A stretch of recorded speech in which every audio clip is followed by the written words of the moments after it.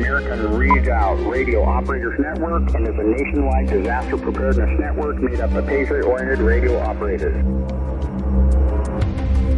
So, Amron phonetically, Alpha, Mike, Romeo, Oscar, November. This is a directed net, so please hold any traffic until the net control station calls for it. Any emergency traffic may break in at any time. Covering tactics, techniques, news, technology, and concepts related to emergency communications in support of the American Redoubt Radio Operators Network and disaster communications in general.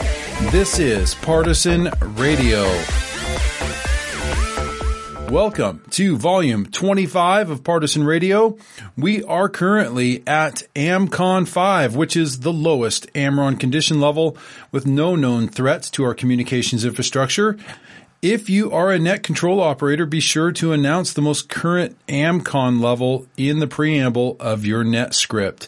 Thank you all for tuning in, and welcome to all of our new listeners and our new AMRON operators. Great to have you aboard. Some great testimonies coming from all of you who are getting your comms up. I just wanted to also announce this week the website at amron.com, AMRRON.com.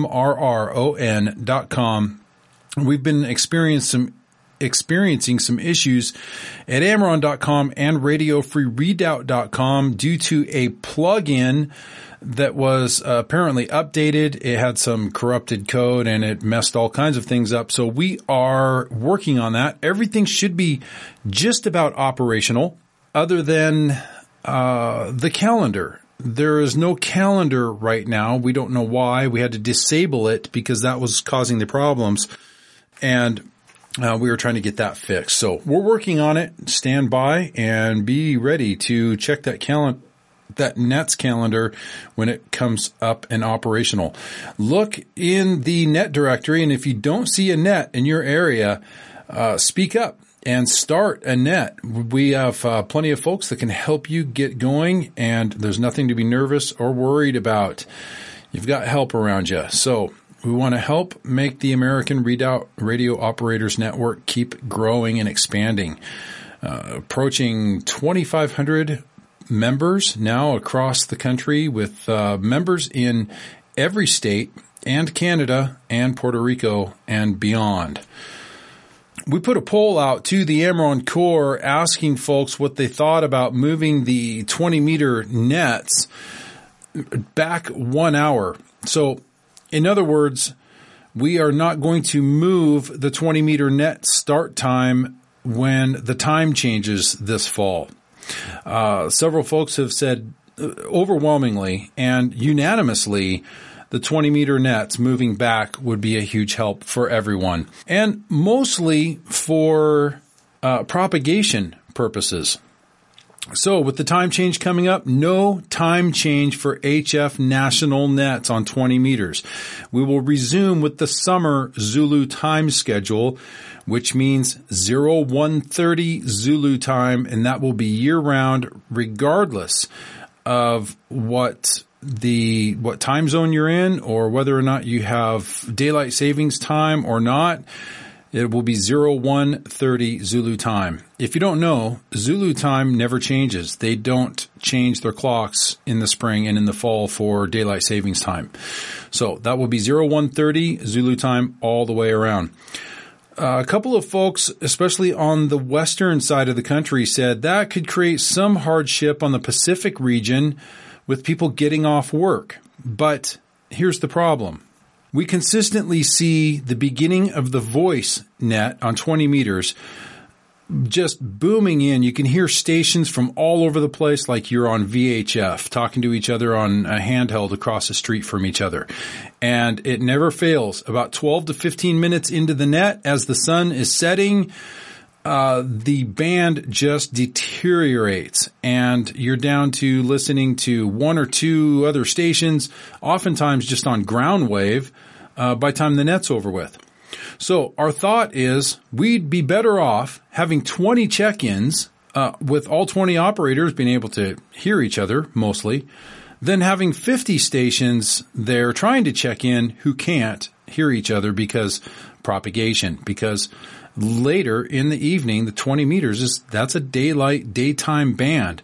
There are times when the bands open up and it's nice, but it's not really something you can count on. So we will be keeping the 20 meter time at 0130 Zulu for voice and 0230 for digital. Now, 80 meter nets. After November 1st, we will be switching over to 80 meters for the winter. That is because in the wintertime, the 80 meter band tends to open up and the 40 meter band tends to deteriorate. And opposite for the summertime. So we are going to be switching over to the 80 meter, and we will also be changing the times because of daylight savings time. So don't forget, it's 2400 hours or 0000 hours Zulu time on the East Coast when that rolling net begins with the first voice net. That will be at 2400 hours Zulu time. This coming spring, we're going to take a poll. We may just keep that so that 40, 80 meter net starts at 2400 hours all year round. That will push the net further into the evening, which, of course, 40 and 80 meters are much more favorable at night than in the daytime. So that's our reasoning behind that. We'll put an Amron network poll out there in the spring to see if we want to stay on this schedule and make it year-round. So don't forget, 3818, 3.818 lower sideband for voice starting after November or after the 1st of November, and then the digital will go to 3588 or 3.588 upper sideband in Contestia mode 4250 unless otherwise indicated. Let's talk about some amateur radio news. This week, Hurricane Patricia, the most powerful hurricane on record, with winds upward of 200 miles an hour and more prior to making landfall. But fortunately, it lost most of its devastating energy as soon as it made landfall, so it quickly was reduced just within hours down to a tropical depression. That was good news, not just for Mexico, but also for our Texas Patriots, because they were already dealing with torrential rains, and then they were expecting the remnants of this hurricane to come through, which fortunately fizzled out, and it just turned out to be a couple of rainy days. And most of the reports that I got back from folks were saying, we're very blessed here. It just rained, but nothing unusual as far as flooding goes in almost all the areas that reported in. But the ARRL put out a notification. They're asking folks to keep 14-120, 21-120, and 7060. Keep it free. 7060, I believe it was, lower sideband, 40 meters. That was going to be the primary. Now, in the ham community, we generally want to stay away from those frequencies during an emergency unless you're on frequency monitoring and standing by to provide assistance, which many Amron operators were doing. In fact, on 7.060, lower sideband, Amron operators were actually announcing their presence. They're saying this is, Amron operator in such and such location standing by for any emergency traffic monitoring. But there was a group yakking away down at 7030 kilohertz, 7.030 lower sideband, where when they ask for, because of emergency situations, to keep the frequency clear, that means stay clear of the frequency because you need about 5 kilohertz separation so you don't bleed over into the frequency that folks are trying to set aside for emergency traffic. If there was an emergency, if there were emergency traffic trying to be passed on 7060, it's very possible you would not have been able to hear it because of the interference from this net, from these folks, that were just continuously talking nonstop. And it wasn't a contest either. You know, when contesting is going on, they're just continuously on there. They're like the spandex wearing bicycle riders on the road that won't move over. You know, those are contesters. No offense to the contesters out there, but boy, they want everyone to go around them. These guys, in fact, were not contesters, but nonetheless, they still were interfering with this frequency. Matter of fact, I have an audio file I want to share with you, and there were some Amron operators trying to talk to each other on 7060, and they were, in fact, talking about some of the interference and the strong signals from these guys. Take a listen. I know we've been on here before all this contesting came on, so that was nice. Twice you can't blame. Now, I know this is super obnoxious and annoying to listen to, but that's what people are hearing when they're trying to communicate during an emergency when somebody is bleeding over because they're not separating wide enough. They're only 3 kilohertz off instead of 5. Just keep this in mind when frequencies are trying to remain clear and you're trying not to interfere with other stations. And the other stations monitoring were noticing the same thing, and they commented on it. And you notice that annoying Donald Duck sound? You can hear their voices. That's the other stations on the adjacent frequency. That's what you're hearing. There's guys on 203 right now that are hitting me 7x9.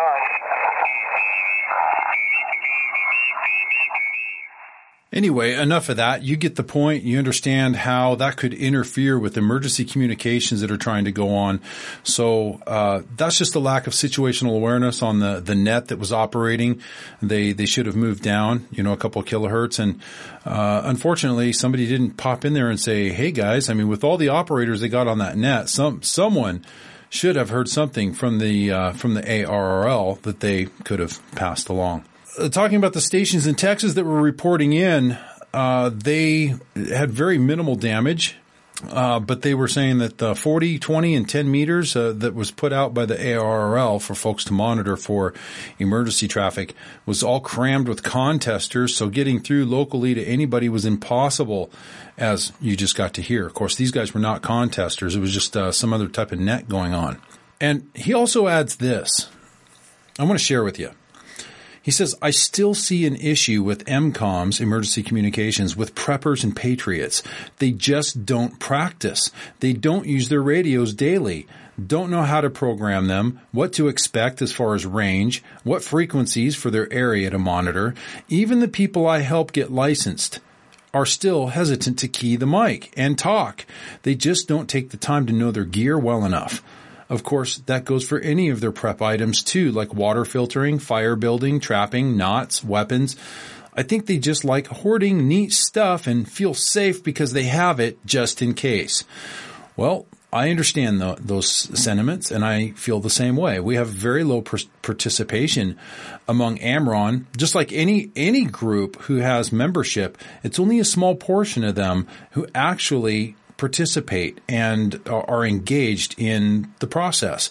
So my hat's off to you guys who are dedicated. There are a lot of you, but compared to the number of folks who sign up, they don't train as often as they should. They are not familiar with their equipment.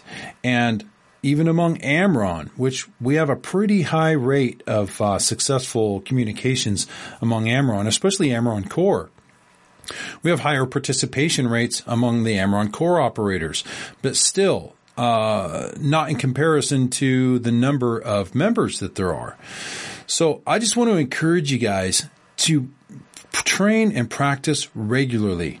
It's not enough to listen in on that one net that one time and say, oh, okay, I know it works. And you stick it away and you never tune into another net. You don't participate. You don't practice with your gear. And then you're stumbling and fumbling around trying to figure out why your radio is not working properly when an emergency happens, because you're not training with it. And you have to train with it. Now, last week we did a training exercise on Partisan Radio. At the end, there was a digital mode communique that was put out on PSK 31. Now, if this is new to you, go to Amron.com, go up in the upper right-hand corner, and type in the search word digital. It's free software. It's very simple to use. And this is a way to send digital communications, like texting, over the airwaves. It gets through when voice won't. It goes much farther on less power. It's very reliable, and it's more private, not secure, but it's private, because anyone who doesn't have this software to decode this can't understand what you're saying to each other. It sounds like a fax machine, very obnoxious noise, but to a radio operator, that's music to our ears, because that is communications. That is a message coming through. And in this case, we use the mode PSK31. Now, inside the PSK31 were a series of numbers. And this was a one-time pad message. If you're not familiar with one-time pad, which is secure, it is encrypted.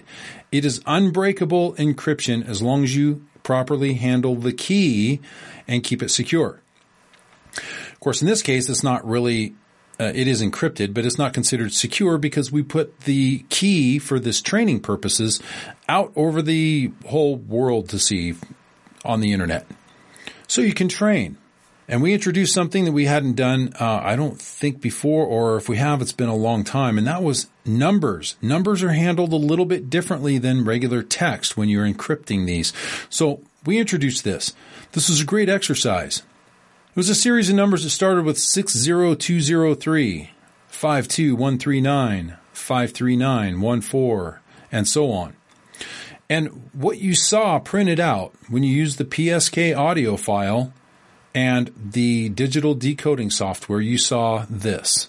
The willow tree bends in the north wind, and then a series of numbers. Now, for those of you who've been following along and training, when you see willow tree, that tells you a key piece of information. It lets you know which one-time pad to use to decode this series of numbers.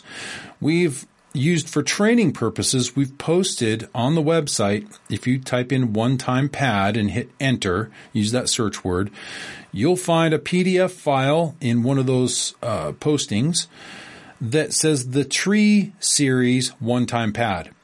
There are numerous pads on there, each one of them named with a different type of tree. Pine tree, willow tree, elm tree, so on. In this case, they knew to use the willow one-time pad in the tree series of one-time pads to decode this. The number that it started off with was 60203, which is the first number, incidentally, in the one-time pad. So you can quickly visually identify that you're using the correct pad to decode this. After that key ID, that 60203, then the message begins. And this is what it said. For those of you who decoded it properly, good job.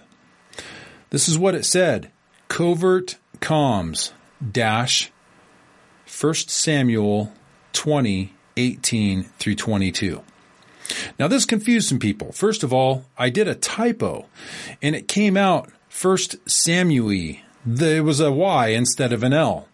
But I quickly corrected that. Still, there were numerous listeners who had downloaded the typo version, and you got 1 Samuel instead of Samuel. But most people figured it out. They went right to it.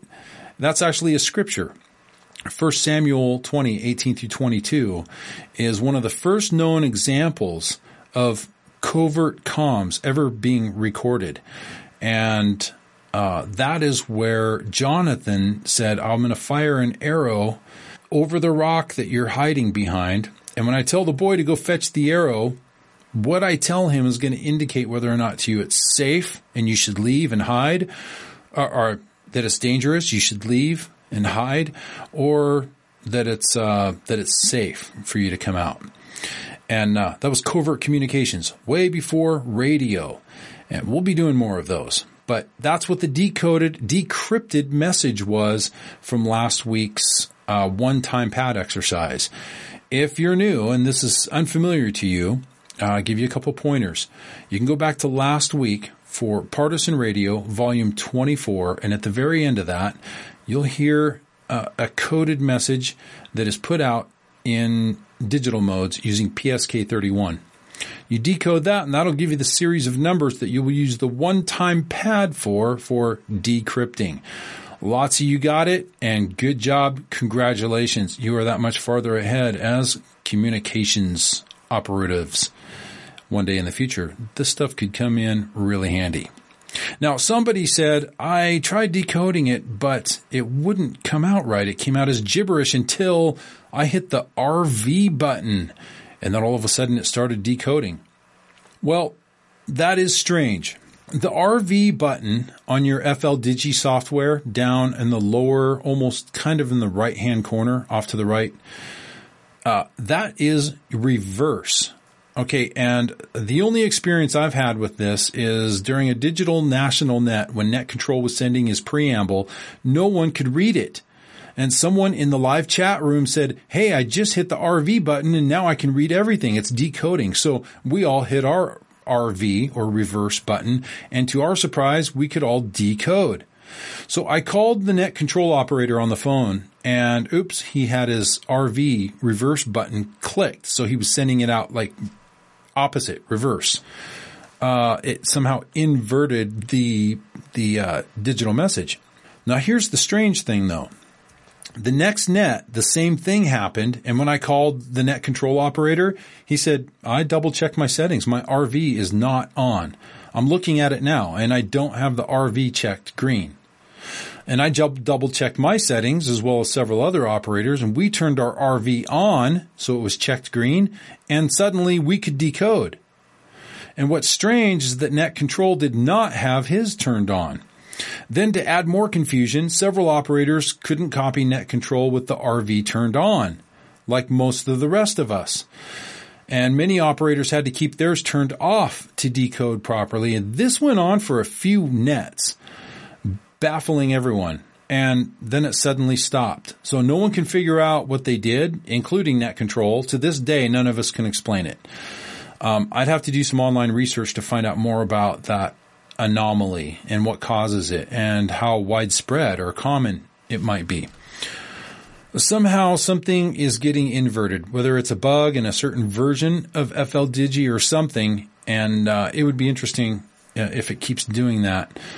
Let me know what you guys come up with as well. A couple of other reasons why it might not decode. Here's the number one. Here's the two top reasons.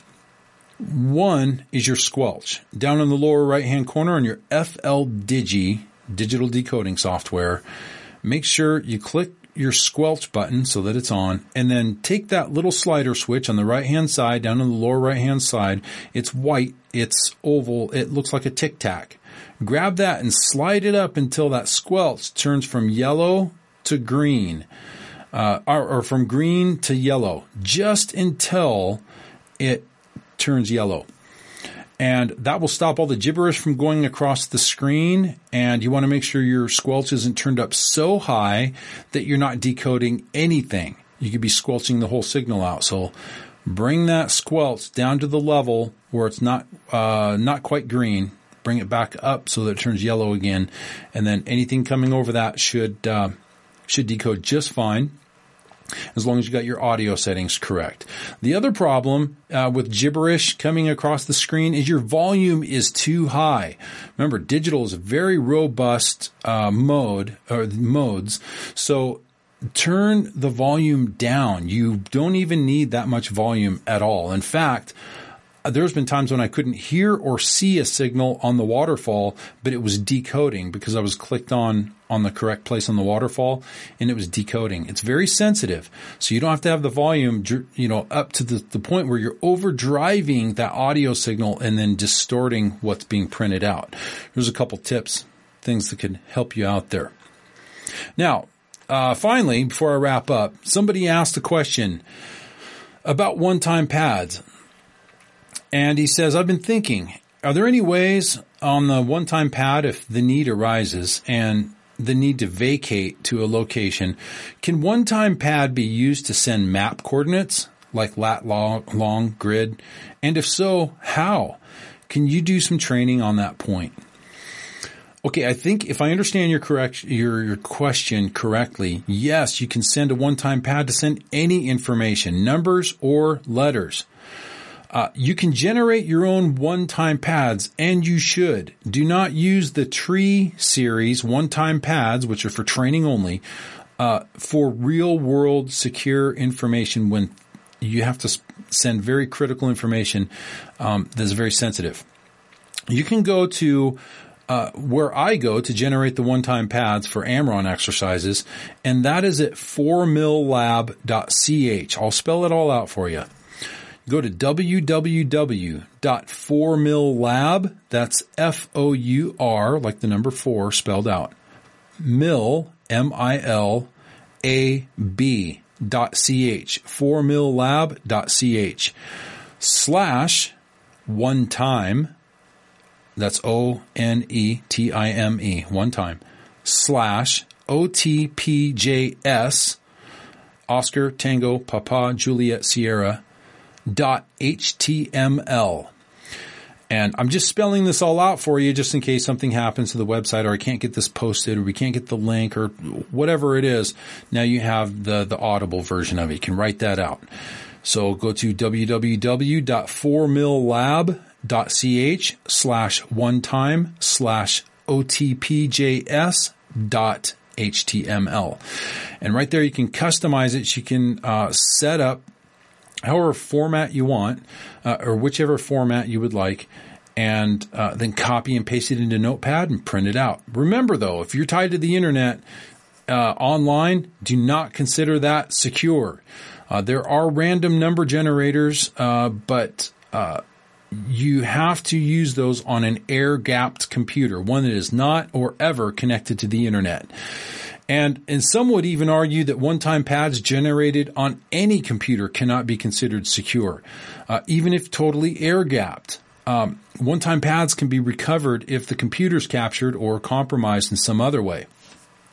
And there's also ways to get information off a computer without it being connected to anything. We're working on a project for producing one-time pads that will be faster than by doing it by hand, but the best, most secure way is to produce the one-time pads by hand.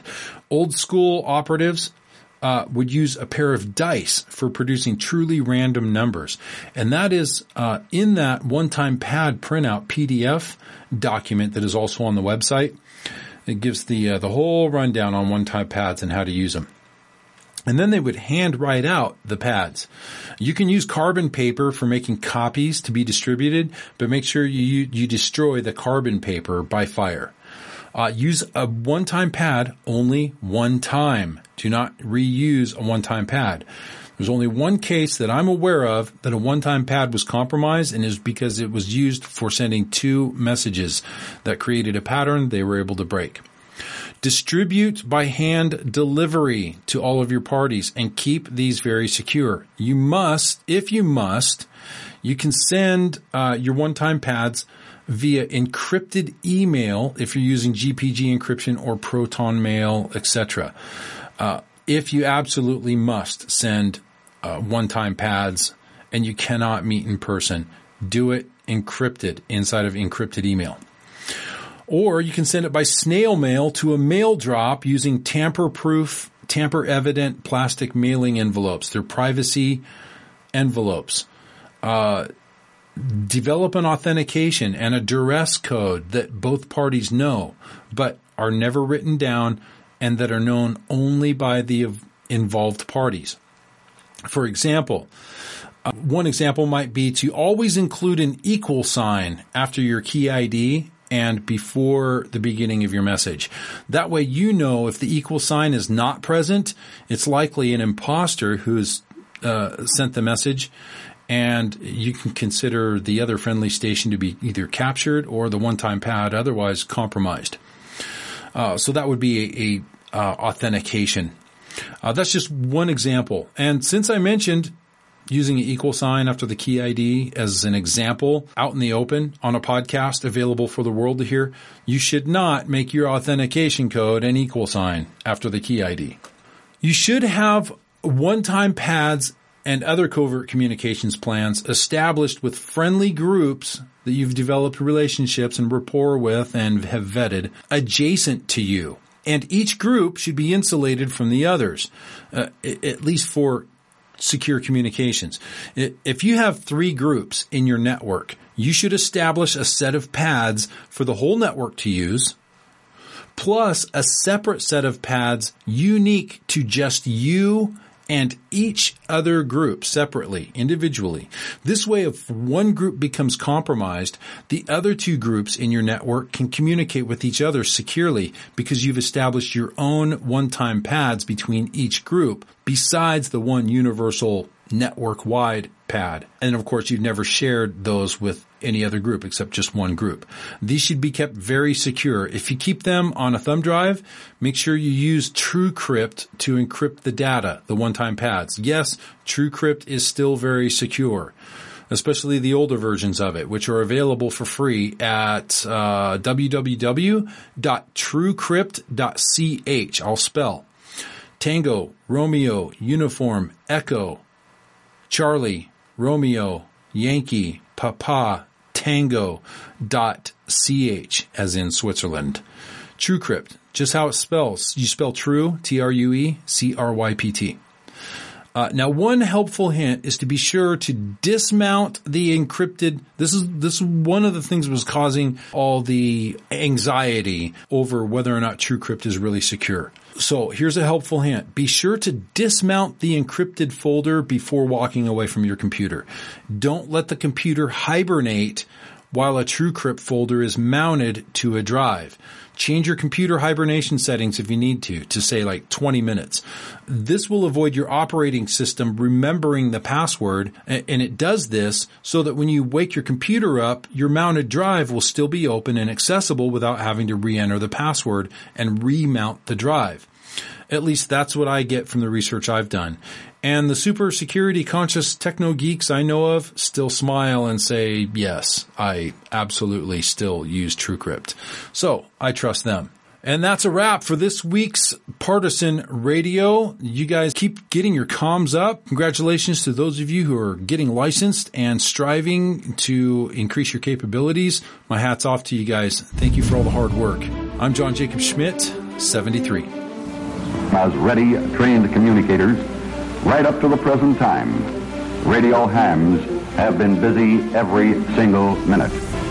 The ever-increasing group of radio amateurs who have equipped themselves at their own expense with two-way radio sets by amateurs who saw their opportunity to render a public service and paid off for Americans in trouble.